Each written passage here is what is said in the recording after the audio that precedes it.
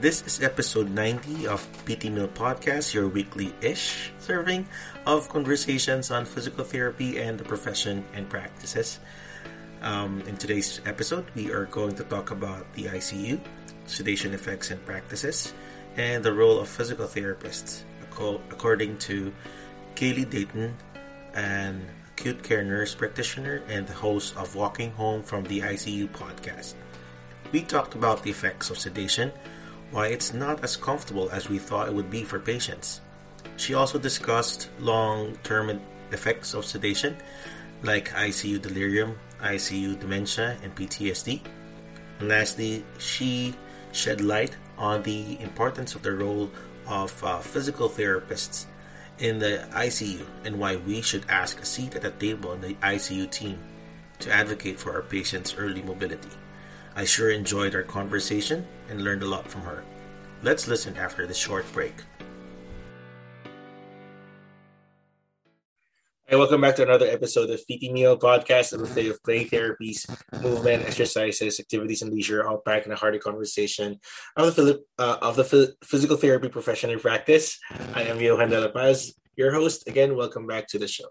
So in today's episode, we are joined by Kaylee Dayton, an ICU nurse practitioner and ICU consultant. She is the host of the Walking Home from the ICU podcast, where she talks to healthcare professionals and ICU survivors about their experiences in the ICU. So we'll flip the role for a moment and have her share to us her experience in the ICU and what physical therapists can contribute in an ICU patient's recovery. So Kaylee, welcome to PT Meal, and I'm excited to what we're going to talk about today.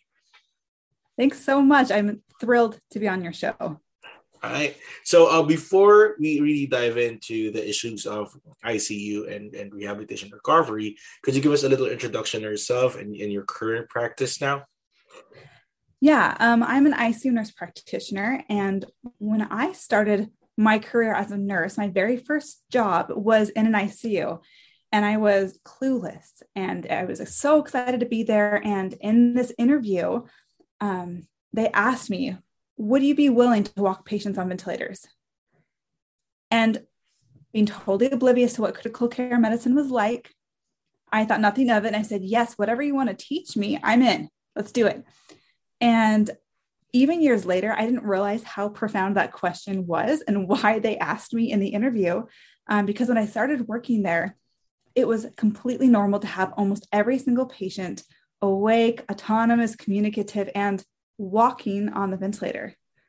And it was so normal that no one explained to me why that was done, really how to do it. It was just part of the flow. And we worked so closely with physical therapy. Patients would write on the board, I want to get to the chair. What time is physical therapy coming? We'd have them up, ready to hustle. And it was just such a fun, normal part of our routine to walk patients on the ventilator. And so I call that ICU now the awake and walking ICU. Mm-hmm. I didn't know that that's really what it was. I thought it was just a normal ICU until I left to be a travel nurse after a few years. And someone did mention to me, they said, it's going to be different when you go to a different hospital. And I thought, well, that's what I want. I want to experience different things and travel and go to bigger, better places. But whoa, I had no idea that's what they meant. I got there and every patient on the ventilator was deeply sedated and immobilized. And these were the same kind of patients I was used to taking care of, like the same diagnoses, the same kind of acuities, but everything was different. The lights were down. And then they just looked different. I didn't know who my patients were. And I would ask the team, can I get my patient up? Can I take off sedation and do an assessment? And they'd look at me like I was crazy and say, no, they're intubated. But to me, intubation, being on a ventilator, was not a reason to be sedated, let alone immobilized. I'm like, yeah, they have pneumonia, but why do we have to dehumanize them like this? But we'd go in these circles and I'd say, okay, but I know they're intubated, but why are they sedated? And they'd say, because they're intubated. And I'd say, why are they sedated? There was just such a huge disconnect. And I never saw physical therapy. Mm-hmm. And I would even ask, where is physical therapy? And they'd say, dude, your patient's on a ventilator, they're sedated, they're intubated. And it just didn't make sense to me. And I didn't know how to talk to them about it. it was just a completely different environment. And I experienced that everywhere I went for almost 2 years. And so finally I ran back home to the Awake and Walking ICU.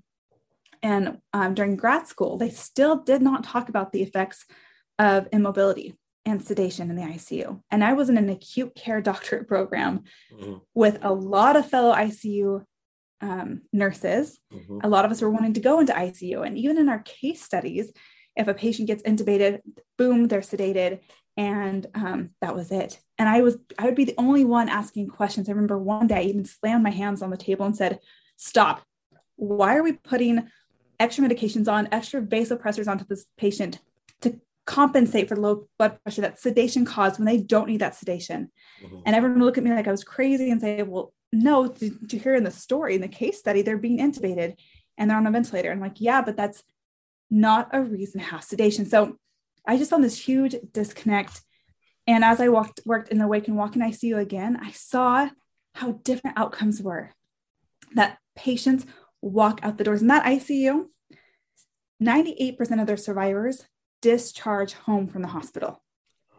They compared that to a neighboring hospital in the same system with the same patients, same Apache scores, and only 46% discharged home.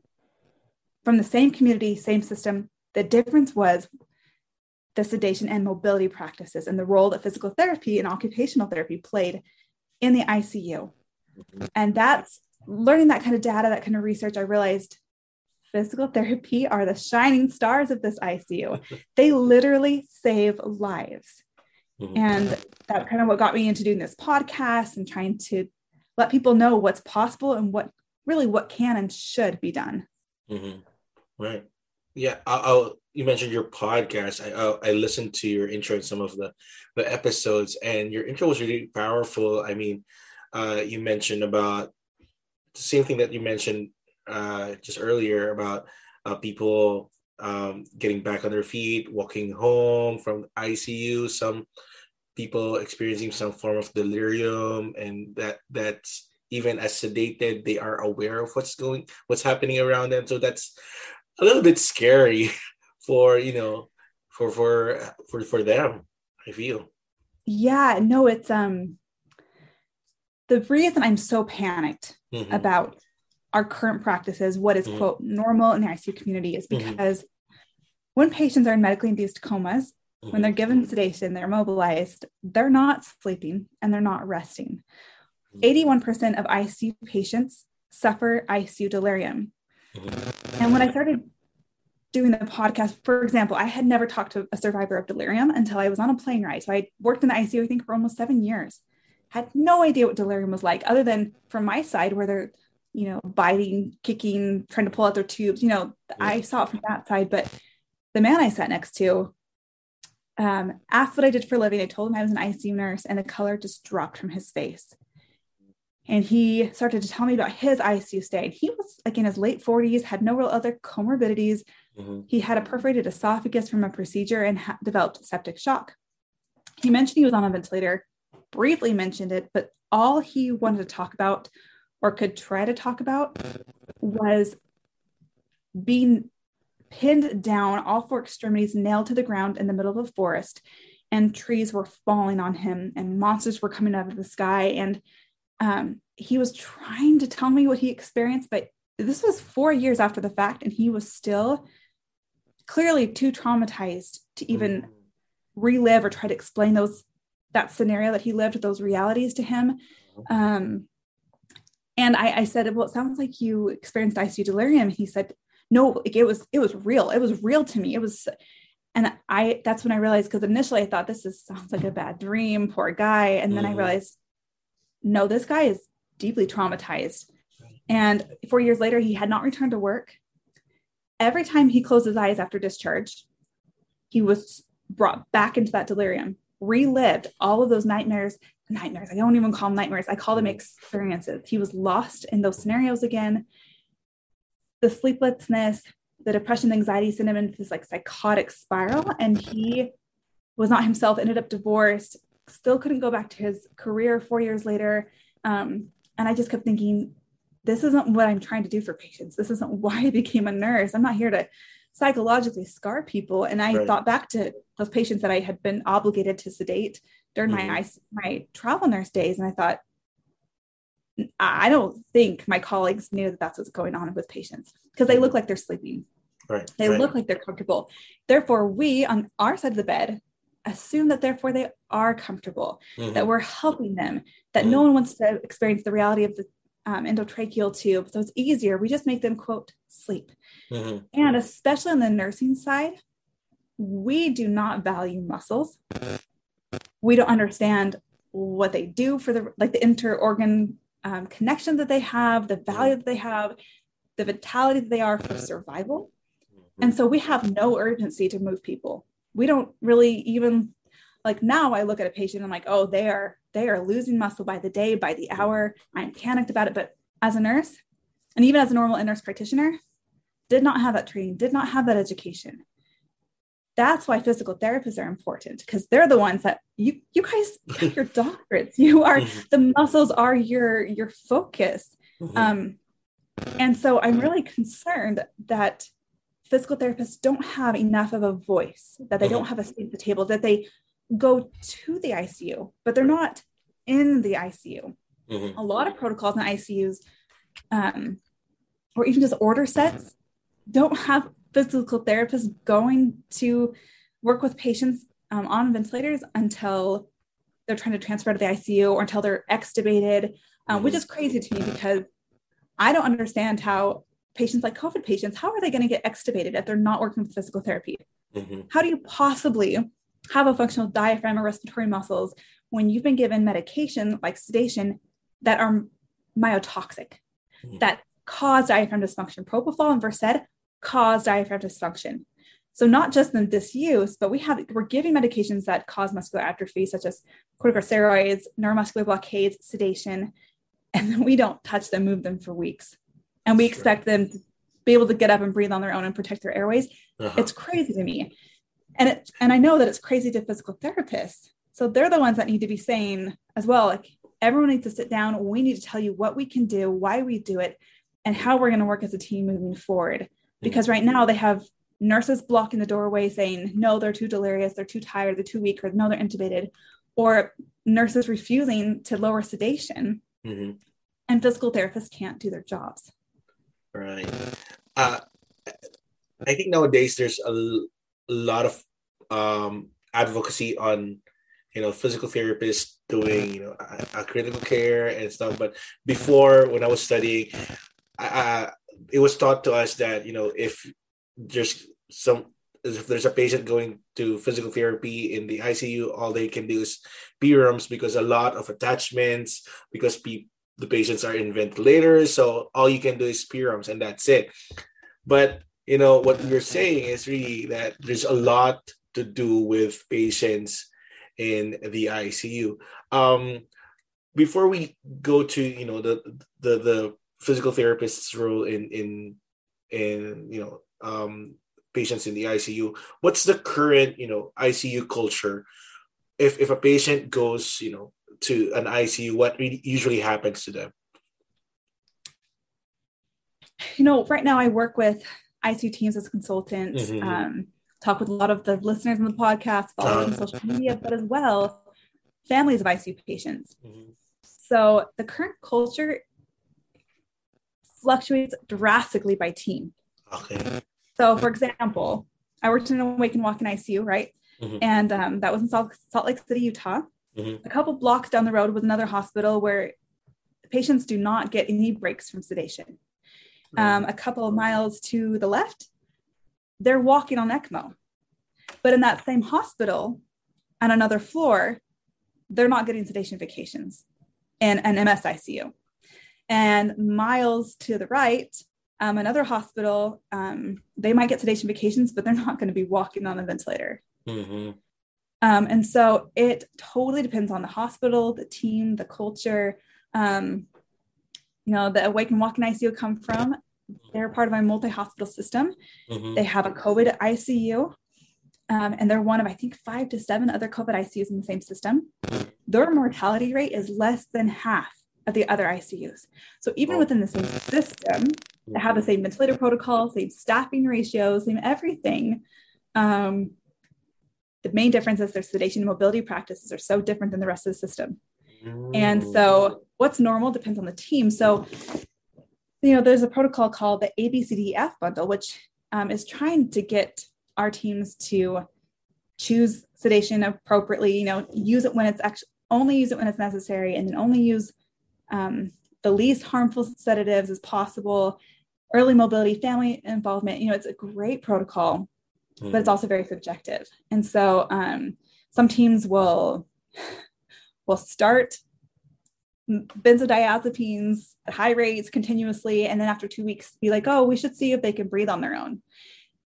That's not really what the EDF bundle is supposed to be, but that's what it's kind of become in some places. And other places will say, let's let them wake up after intubation, see what they need, and keep them moving the whole time. Some ICUs will say, let's start sedation and give some breaks in a few days and see how they're doing and try to mobilize. So there is such a spectrum. So I really don't think there is a norm. I do think that during COVID, we have gone back a few decades, like back to the 90s, as far as our benzodiazepine paralytic use and immobility. So I think there was more of a spectrum pre-COVID. Now it's pushed a lot of us to go back to these horrific and even lethal practices. So I think the norm is becoming more standardized to heavy sedatives, even benzodiazepines and paralytics and immobility for everyone. And then leading to tracheostomy, PEG, LTAC admission. Mm-hmm.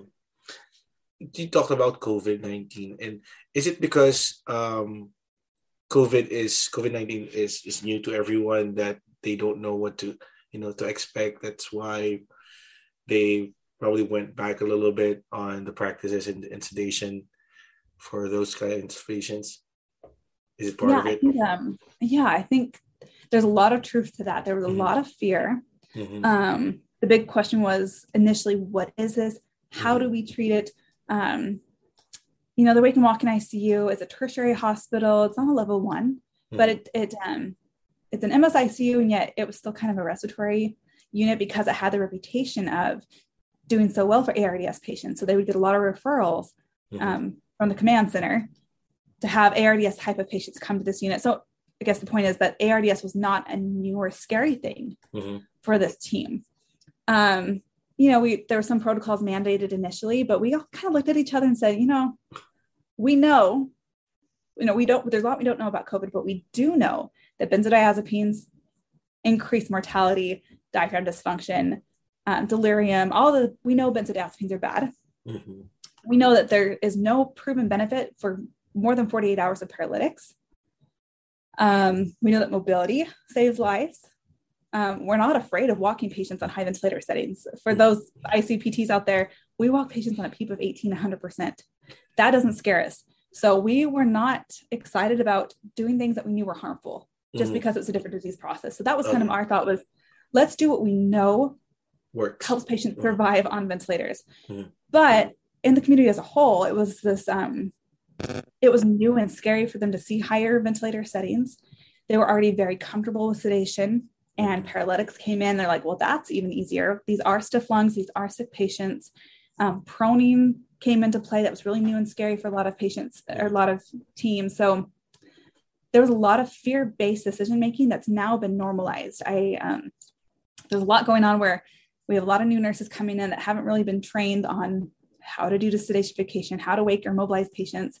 And they learned that alarms turn off when you turn a paralytic on, right? Like, when you take off sedation, patients come out agitated because they're delirious. Right. Nurses aren't trained. Get them up, let them exercise, let them breathe better. They're not trained that way. They're trained to turn sedation that have slid us back into the 90s. On top of now a staffing crisis in which we're giving patients delirium and we don't have the staff to safely deal with them once they have delirium. So we mask it with sedation. There's a lot of factors that are in play in, I guess with advocating early mobility and movement to patients in the ICU. So let's... and I have to say with COVID, one more thing is at the beginning of COVID, a lot of teams, when we're looking at, we don't have enough PPE, we don't have enough of this stuff. they kicked out physical and occupational therapists out of the ICU. Mm-hmm. That was so revealing to me of the complete oblivion we're in as to who saves lives and how to really manage and successfully get people extubated. Mm-hmm. When you take out physical and occupational therapists, you are setting people up for death, suffering, mortality. And if they do survive, they have to have trachs and LTAC admissions. That blew my mind. But I think it's really revealing of the huge disconnect we have and the lack of interdisciplinary collaboration we have. Mm-hmm. Mm-hmm. I love what you said that you're about physical therapists, that they're the shining stars in, early mobility and getting the patients up. So for you, what are the significant roles of physical therapists in the ICU for the patients? I mean, the importance of being able to sit up, hold your head up, walk, breathe independently. I didn't understand, now we know that sitting up and moving improves lung aeration and secretion mobilization. Didn't understand that as a nurse, but physical therapists do. Mm-hmm. So they're the ones that are making sure that while we're treating these acute processes, that we're not creating more chronic problems. Mm-hmm. Mm-hmm. They're the ones making sure that once the lungs are healed, that the rest of the body is ready to do the breathing and and to make sure that they can actually resume their lives. I just have learned so much from physical therapists, how they see and they know these patients as humans. I remember we had a COVID patient that just was pretty despondent, didn't want to do anything. And I saw physical therapy go in with a bedpan and a cane. And I was like, what are you doing there? And she's like, we're going to play golf. I learned from the family that he likes to golf. So we're going to golf with a bedpan and a cane. And that's how she got him to stand for like 20 minutes and golf and actually engage. Mm-hmm. They're the cheerleaders. They bring morale. These patients are looking at the same wall for days and they can feel really helpless. I mean, they're just stuck in that room. Their lives are on the line. But when they work with physical therapy, they feel human again. They connect. They feel like they're actually engaging in their care and they're making progress. Physical therapy comes in and says, what song do you want to listen to when we walk? They bring in so much humanity into the ICU that doesn't exist when patients are just sedated, flaccid zombies in the bed. And they're the ones that make it possible for patients to actually get off the ventilator and walk out the doors and resume their lives. And that's the focus that they have that I think the rest of the team doesn't always have, because we're trying to fix a kidney or a liver or treat an infection, but physical therapists are the ones saying, hey, this is a human. They have a life to get back to. Let's make sure we give them a life worth living while we're saving their lives. Right. So how does a physical therapist work with you and the team in the ICU? How's the dynamics there? Do the physical therapists tell you, we're planning to see this patient at this time? Is this a good time for him to get off sedation or something like that? Yeah, that totally depends on the team. And in this Awake and Walk ICU, patients aren't sedated. But it is important to coordinate around procedures, tests, things that are going on to facilitate ambulating all of our patients 3 times a day. It takes a lot of collaboration. So at the beginning of the shift, the nurses have a powwow and they say, okay, so-and-so has an MRI, so-and-so has this procedure. They coordinate and they say, who's going to go first? Who's going to walk first? A lot of times nurses already have their patients up in a chair. And everyone just kind of jumps in and helps. So that culture makes it so much easier for physical therapy to just come in and get their job done. As a nurse practitioner, the physical therapist comes and gives me a report on everyone, tells me how far they walked, if they saw any changes. They do assessments that my 10 minutes in the room, I wouldn't have noticed these early signs of delirium or questionable stroke. So they do a lot of engagement with all parts of the team. And I definitely listen to any concern they have, any idea they have.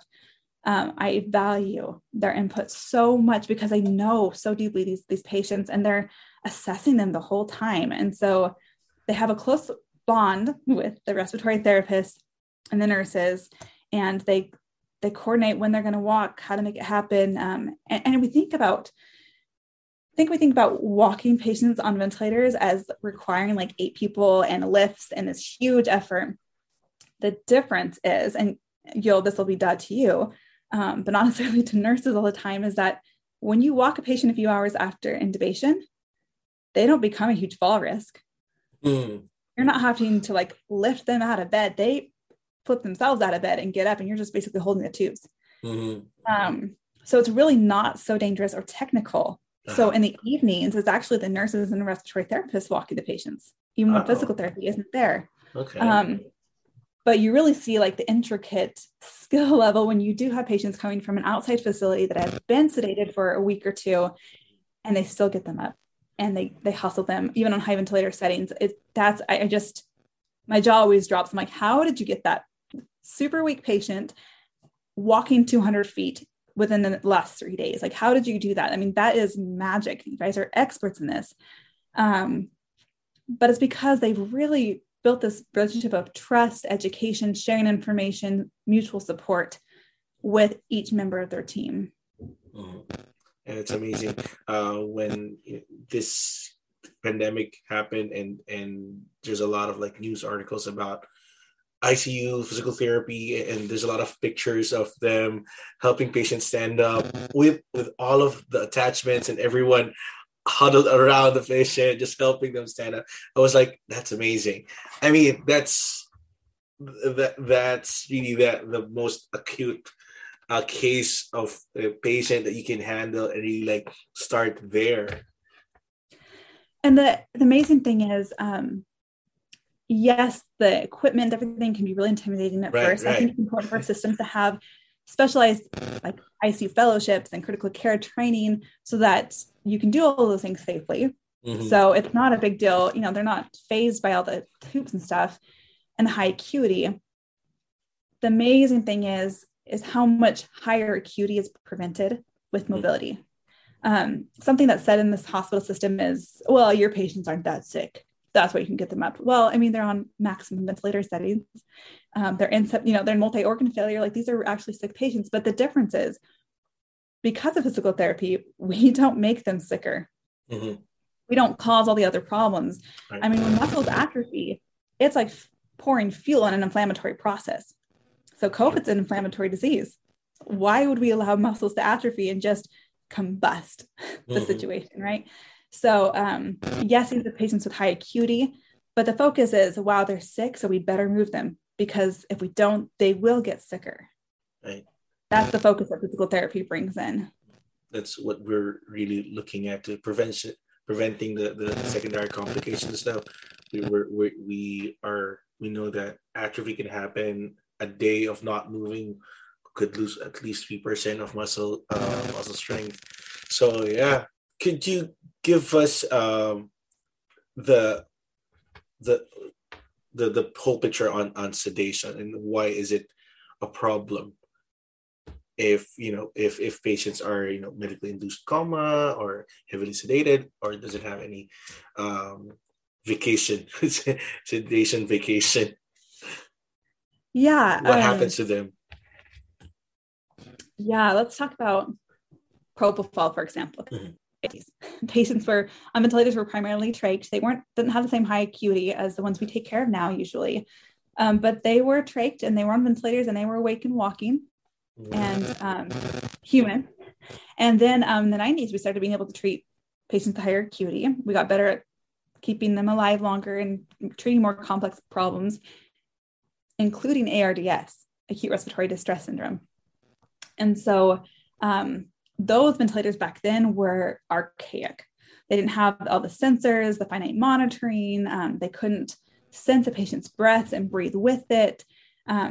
Even the tubes were stiff and uncomfortable. And so when you're treating stiff lungs with an archaic ventilator, it's really hard for a patient to synchronize with it, let alone being comfortable.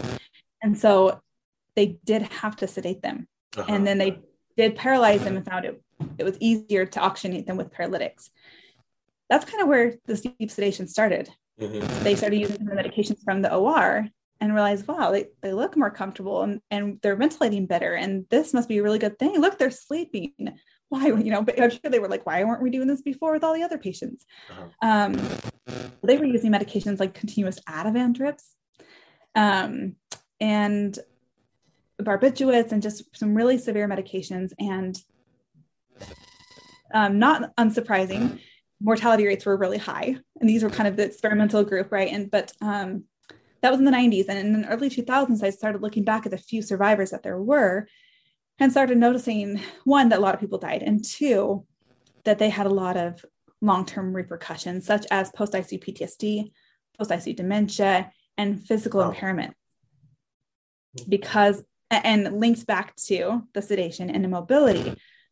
So then they started looking at benzodiazepines, and they said those, like Ativan, midazolam, and they said, wow, those are not good for patients to be on for prolonged periods of time. And this is where we realize that it's different than in the OR. When they're on it for a few hours, it causes amnesia. They don't remember anything. They, have like a little lapse in time, and that's what it's there for. It's a great use for surgeries, procedures. But when it then lasts for days to weeks, that is when patients start developing IC delirium, which is actually acute brain failure. Wow. It is an organ failure. We have caused an organ failure with that sedation. But it's not something you can see, like when the kidneys get hurt, you can see a creatinine rise, right? But when someone's sedated, they look asleep and you're not checking, you don't know if their brain is injured. And so that goes on and on. And so when we don't do sedation vacations, we don't know what they're doing. We can't check them for delirium. But the problem is that delirium causes agitation. Right. So there are two types of delirium. There's hypoactive delirium and there's hyperactive delirium. And what we hate is hyperactive delirium because they come out thrashing, they're trying to pull out the tube. It's hard work, it's dangerous, it's traumatic. You can see in their eyes the absolute terror. And the nurses and people on our side of the bed assume that it's the endotracheal tube, that it's the ventilator. They're so uncomfortable. And if we just turn sedation back on, we've fixed the problem. We've removed the misery and the terror, and it's all gone. But for patients, they think there's a snake down their throat. They think their kids are kidnapped or burning in front of them. And we finally unmasked it enough for them to be able to move. And they're saying, stop hurting my kids, or don't kill me. Don't bury me alive. And then we're like, oh, that looks uncomfortable. And then we send them right back into it and we turn sedation back on. Instead of keeping sedation off, trying to bring them back into reality, clear it all out, we just keep it going on and on. So it's hard for them in that moment. That delirium is very damaging. And we've seen in studies now that is closely linked to post-ICU PTSD. That it's PTSD is from the delirium because what they lived was so graphic, vivid, horrific, and real to them that even if they understand later that those weren't real, that emotional trauma has been done and they live with that. They have panic attacks. One survivor I've interviewed didn't have a beard before, but he does now because anytime he gets stressed, he gets into panic attacks. But when he touches his beard, it grounds him back into his post-ICU life. So I don't think we appreciate in that moment we're making someone, quote, sleep, that we're actually setting them up for lifelong psychological distress. And that brain injury that we cause, that acute brain failure, also causes post-ICU dementia. So cognitive impairments are extremely life-altering. So concerning amounts of survivors do not return to their careers, in large part because they can't use executive function. They have delayed response times. They have impaired memory. They do not, some people can't read a clock. They can't text. They don't have their fine motor skills anymore. In large part, that's why occupational and speech therapy are so important in the ICU. But that is extremely life-altering as well. And we don't think about that when someone's sedated. We think they're sleeping. But that's right. Now I'm like, wow, I don't want dementia after the ICU. My baseline is rough enough. I don't need to lose my career, my education because I had sepsis and was on a ventilator for a week. So we don't think about that. And then these medications. So midazolam is something that we are getting really excited about right now in the ICU, which is unfortunate because we know that increases mortality. It has really high rates of delirium. It also causes diaphragm dysfunction. I'm not sure why, but it directly impairs the diaphragm. a study was done with midazolam, and the same thing was done with propofol. They took mice and they gave them, in two separate studies. So they gave them midazolam, and one group was on the ventilator, one group was spontaneously breathing. Mm-hmm. And you'd think that the group on the ventilator would have more diaphragm dysfunction because of the disuse, but rather they had the same amount of diaphragm dysfunction. Oh.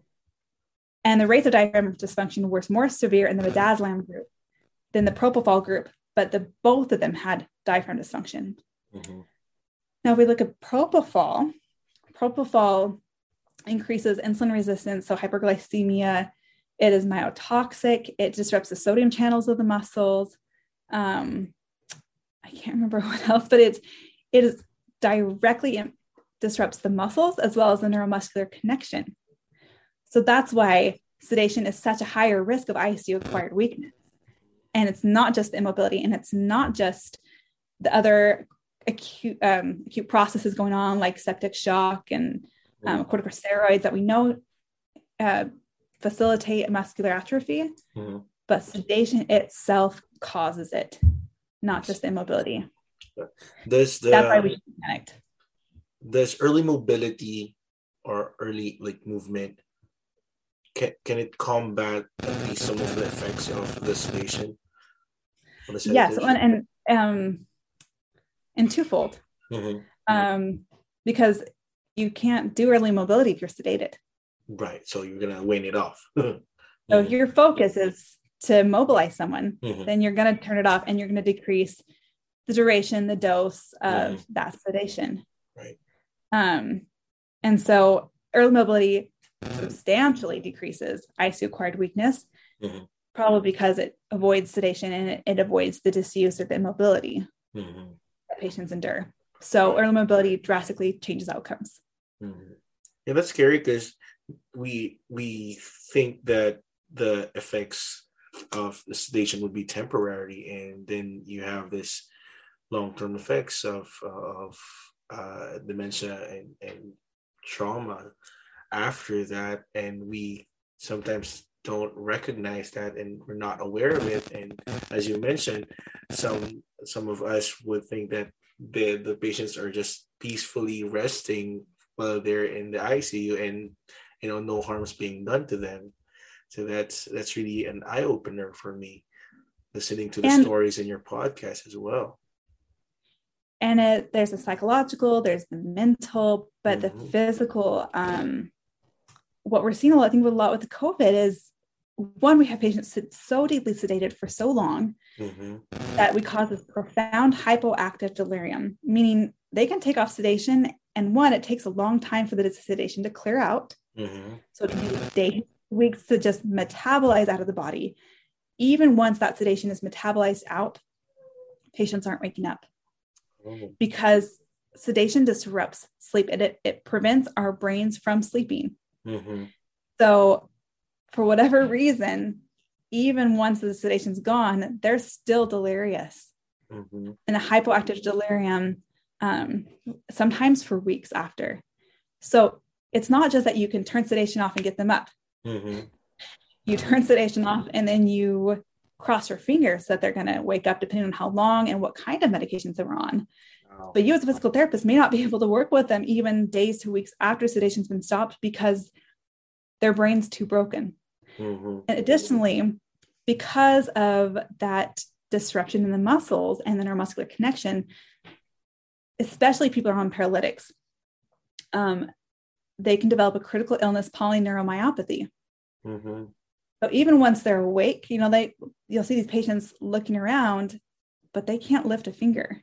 And sometimes you see it, even if they seem to have the mass for it, they don't have the connection for it.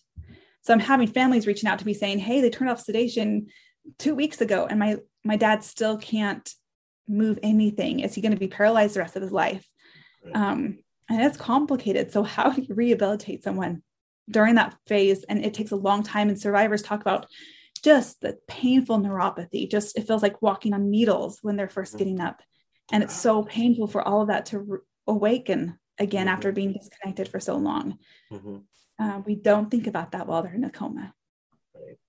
That's hard because, as you mentioned, nurses and other healthcare professionals were there to help the patient, but they live after that event, but experience this much pain, this much anxiety and trauma afterwards, that some of them, as you mentioned as well, that they don't get fully back to where they were before that ICU event.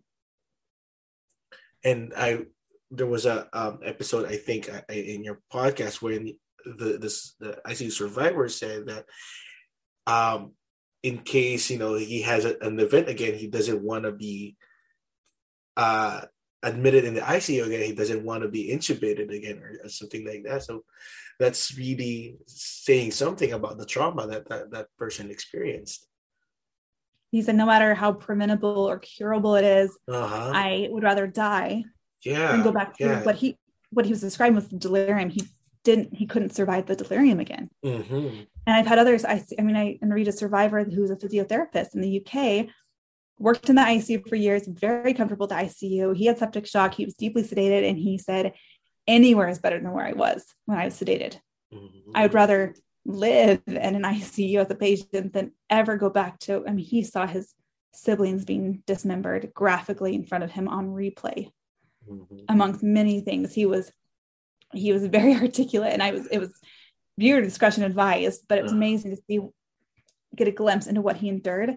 And so after hearing stories like his and many others, I've interviewed at least a dozen survivors that echo what you hear in any survivor group. You will never look at a patient that's sedated and say that they're sleeping. That's that's hard for anyone, just hearing those stories. I could imagine the horror they might have felt, the terror that they may have felt, being unable to move, unable to express what they're feeling. Some of them are awake, right? But they can't express anything to the outside world. Yeah, when they've been sedated and then they're Mm-hmm. coming out of sedation, but they're still delirious, Uh-huh. I think that's a really difficult phase for everyone, because these survivors, they have questions like, where am I, or where are my kids, or who did I kill? One guy thought he had committed homicide and he was about to be imprisoned. And he was asking his wife, what happened? And she said, you're in the ICU. And he's like, what happened? But he really meant, like, how did I kill someone? Who did I kill? But because he had a tracheostomy and there was no one gave him a communication board, we have good apps like BetaTac, things that we can use for communication, that wasn't offered him. And it wasn't until he was Zooming with his wife and she could kind of read his lips that she realized that he didn't, even though he may have answered questions appropriately, squeezed hands, followed commands, he still was not back. And so that's a really scary phase for them, where they can't communicate and they can't necessarily move. He was extremely weak. They're locked into their body. So even survivors that didn't have horrific experiences under sedation, didn't have that kind of ICU delirium, still have some PTSD because of coming out of sedation and not being able to lift a finger, completely locked into their body, having no autonomy, no say in their care, and no dignity, but just a scary feeling of not being able to even scratch your nose or click a TV remote. Let me see. Well, we were talking about delirium, and you also mentioned earlier the muscle consequences on muscle connections and neuromuscular connections and the weakness of the muscles. I can't remember a patient that I had, like, he came out of ICU and he's right. Even after days of being outside the ICU, he still has moments of that. Oh, where am I? Am I in this hospital? Or then after like 10 minutes of conversation, then he gets back to reality. And I was like, so while we're talking, so I was thinking, so can that be like a long-term effect of staying in the ICU as well? So oh, absolutely. And that's a long-term effect of delirium. Yeah, that's a cognitive impairment. That's I'm sure a mix between the post-ICU dementia and the post-ICU PTSD. This man with the beard that I mentioned, he was an attorney beforehand. He tried to go back to work as an attorney, but when he'd step into the courtroom, he'd get lost. Like he would be back in the ICU as well as his delirium. He would forget where he was at. And that's when he realized he can't practice as an attorney if he doesn't even know where he's at sometimes. Right. It's extremely debilitating and a huge burden to live with. I see. I mean, we think about war veterans, right? Right. And we are so cautious with them, avoiding triggering. We try to be understanding that they get sucked back into those scenarios that they lived. It is the same thing for ICU survivors. And doubly worse if they had a baseline PTSD, then we're in a medically induced coma where they relived that PTSD, but now have new cognitive impairments. So now they can't cope with their old and new trauma. And that's why there's a concerning rate of suicide in ICU survivors. Oh, wow. Wow. I mean, that's an eye-opener for everyone, I guess. I mean, even for me, I've learned a lot listening to you right now and your podcast and what us healthcare professionals can do and how we can work together in helping these patients avoid those types of trauma, those stress, those experiences, and really help them at day one, probably, or as soon as they're safe to be moved or get up from the bed. So what would be your what do you want to express to the listeners of the show, mostly physical therapists, about what everyone in the ICU team can do for patients in the ICU? I am desperate for physical therapists to know how vital they are in saving lives in the ICU, and then giving patients lives worth living.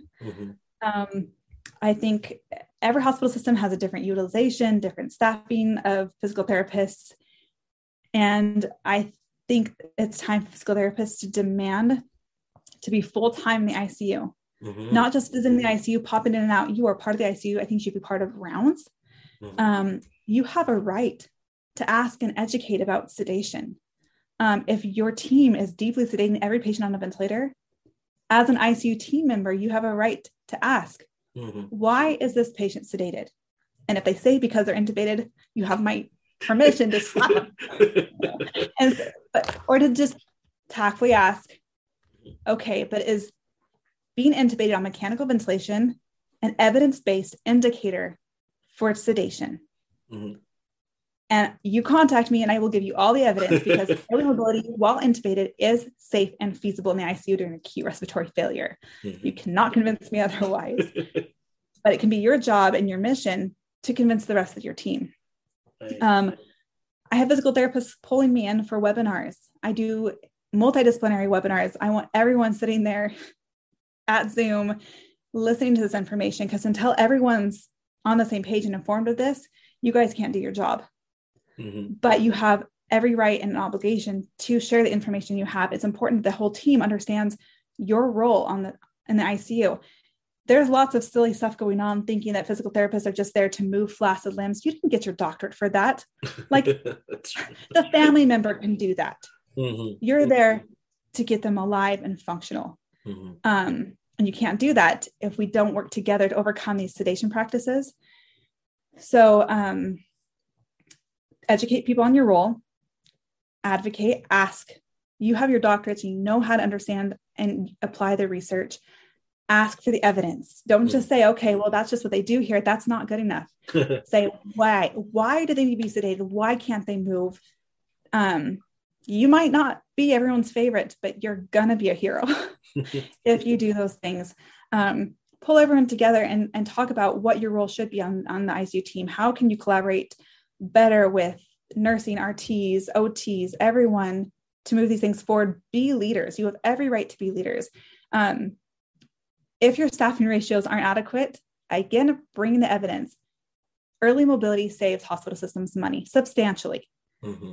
Use the research to as leverage to make sure that you have good staffing ratios, that you have that presence, that you hire more if needed. And then, so that's your role in the ICU. You should be there. There should be PT and OT orders upon admission for almost every single patient in the ICU. None of this, once they're extubated or 30 days later, you're not the cleanup crew. You are the saviors. You prevent the harm. Okay. And so be confident in that. And don't be afraid to say it. If you're afraid to say it, then again, bring me in for webinars. I don't mind saying it. I'm a good hitman. They can hate me. They can throw whatever at the screen and I peace out. I will say the hard things because I believe in you guys. And then on the other side of the ICU, you guys are the ones that keep them out of the ICU. You're the ones that get them their lives back. Even if patients are mobilized during the ICU, as you know, they have a long ways to go before getting back to their lives. Understand their delirium, be compassionate, let them talk about it, educate them on it, because a lot of patients don't even know what they've experienced. They won't talk about it. They're scared to. Mm-hmm. They think, like one guy thought he was going to be institutionalized if he told people what he had and was still experiencing because it sounded so crazy or it's too traumatic. Educate families on it. Make sure that they get resources to trauma therapists and have support after that, psychologically, emotionally.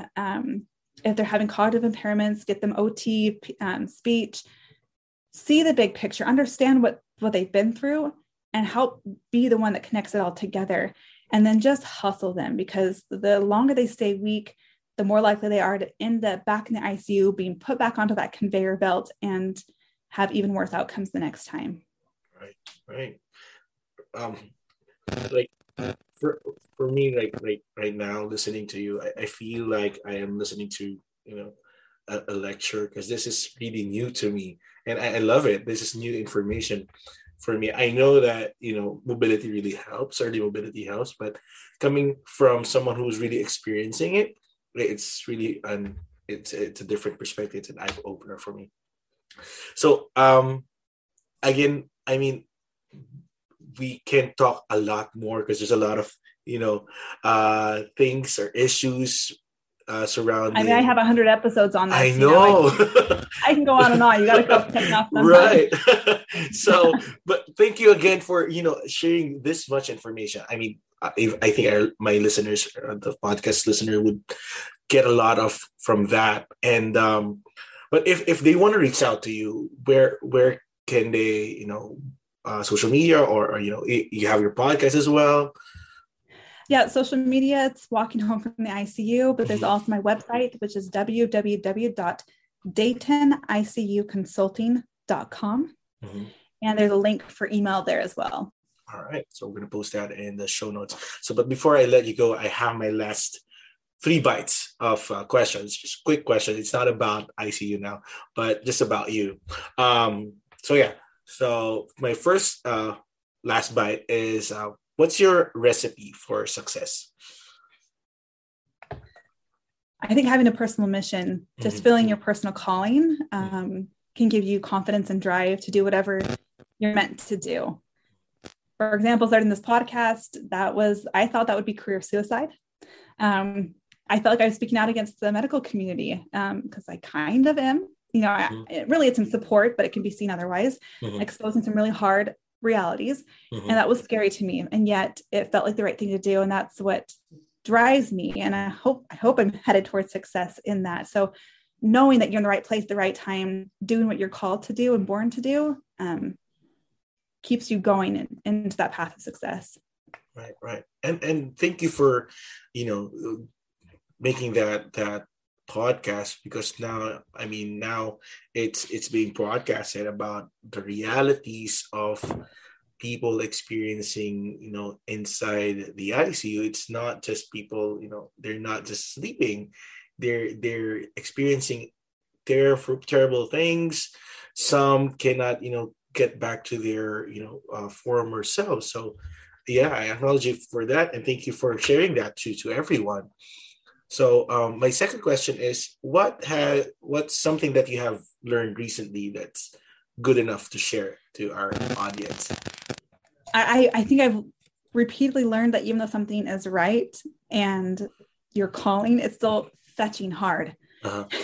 That's been repeatedly reaffirmed. And just because things are hard, it doesn't mean that they're impossible, and doesn't mean that they're not right. Sometimes the most important and the most correct things that you'll ever do in your life are going to be the hardest. And that's been a lesson I've repeatedly learned.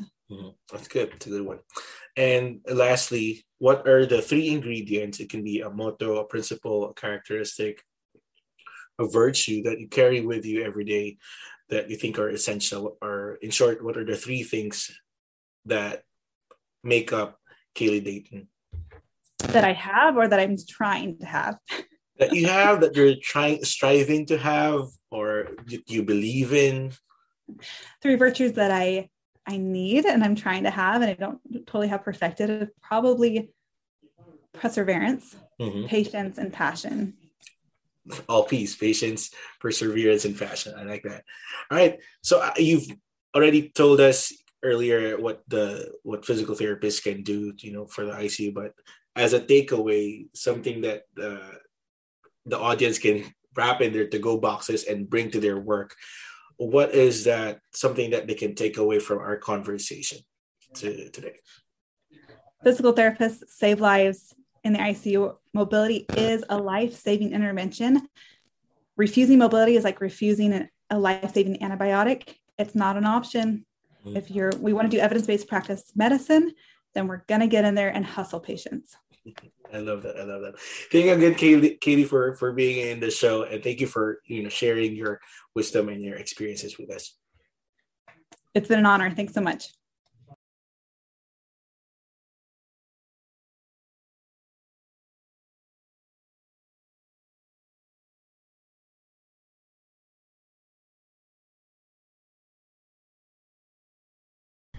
Thank you for listening to PT Meal Podcast. If you like the show and want to support it, please follow the podcast social media accounts in Facebook, Instagram, Twitter, and LinkedIn. Share the episodes you're listening to or episodes you love to listen to so that the message can reach more people. Also, if you have anything to share with everyone about the profession or your practice, do contact me and we can work something out. If you have any suggestions, feedbacks, questions about the show or the guests of the show, you can reach me through all the podcast social media accounts or through the website www.ptmealpodcast.com or through email at ptmealpodcast@gmail.com. All right, looking forward to hearing from you. Thanks. Just a reminder, folks, the podcast is intended for educational and informational purposes only. The show strives to keep all information true and correct, but humans sometimes make mistakes. Factual errors may be present, so we encourage the listeners to do their own research on the featured topics as well. Now, let's go back to the show.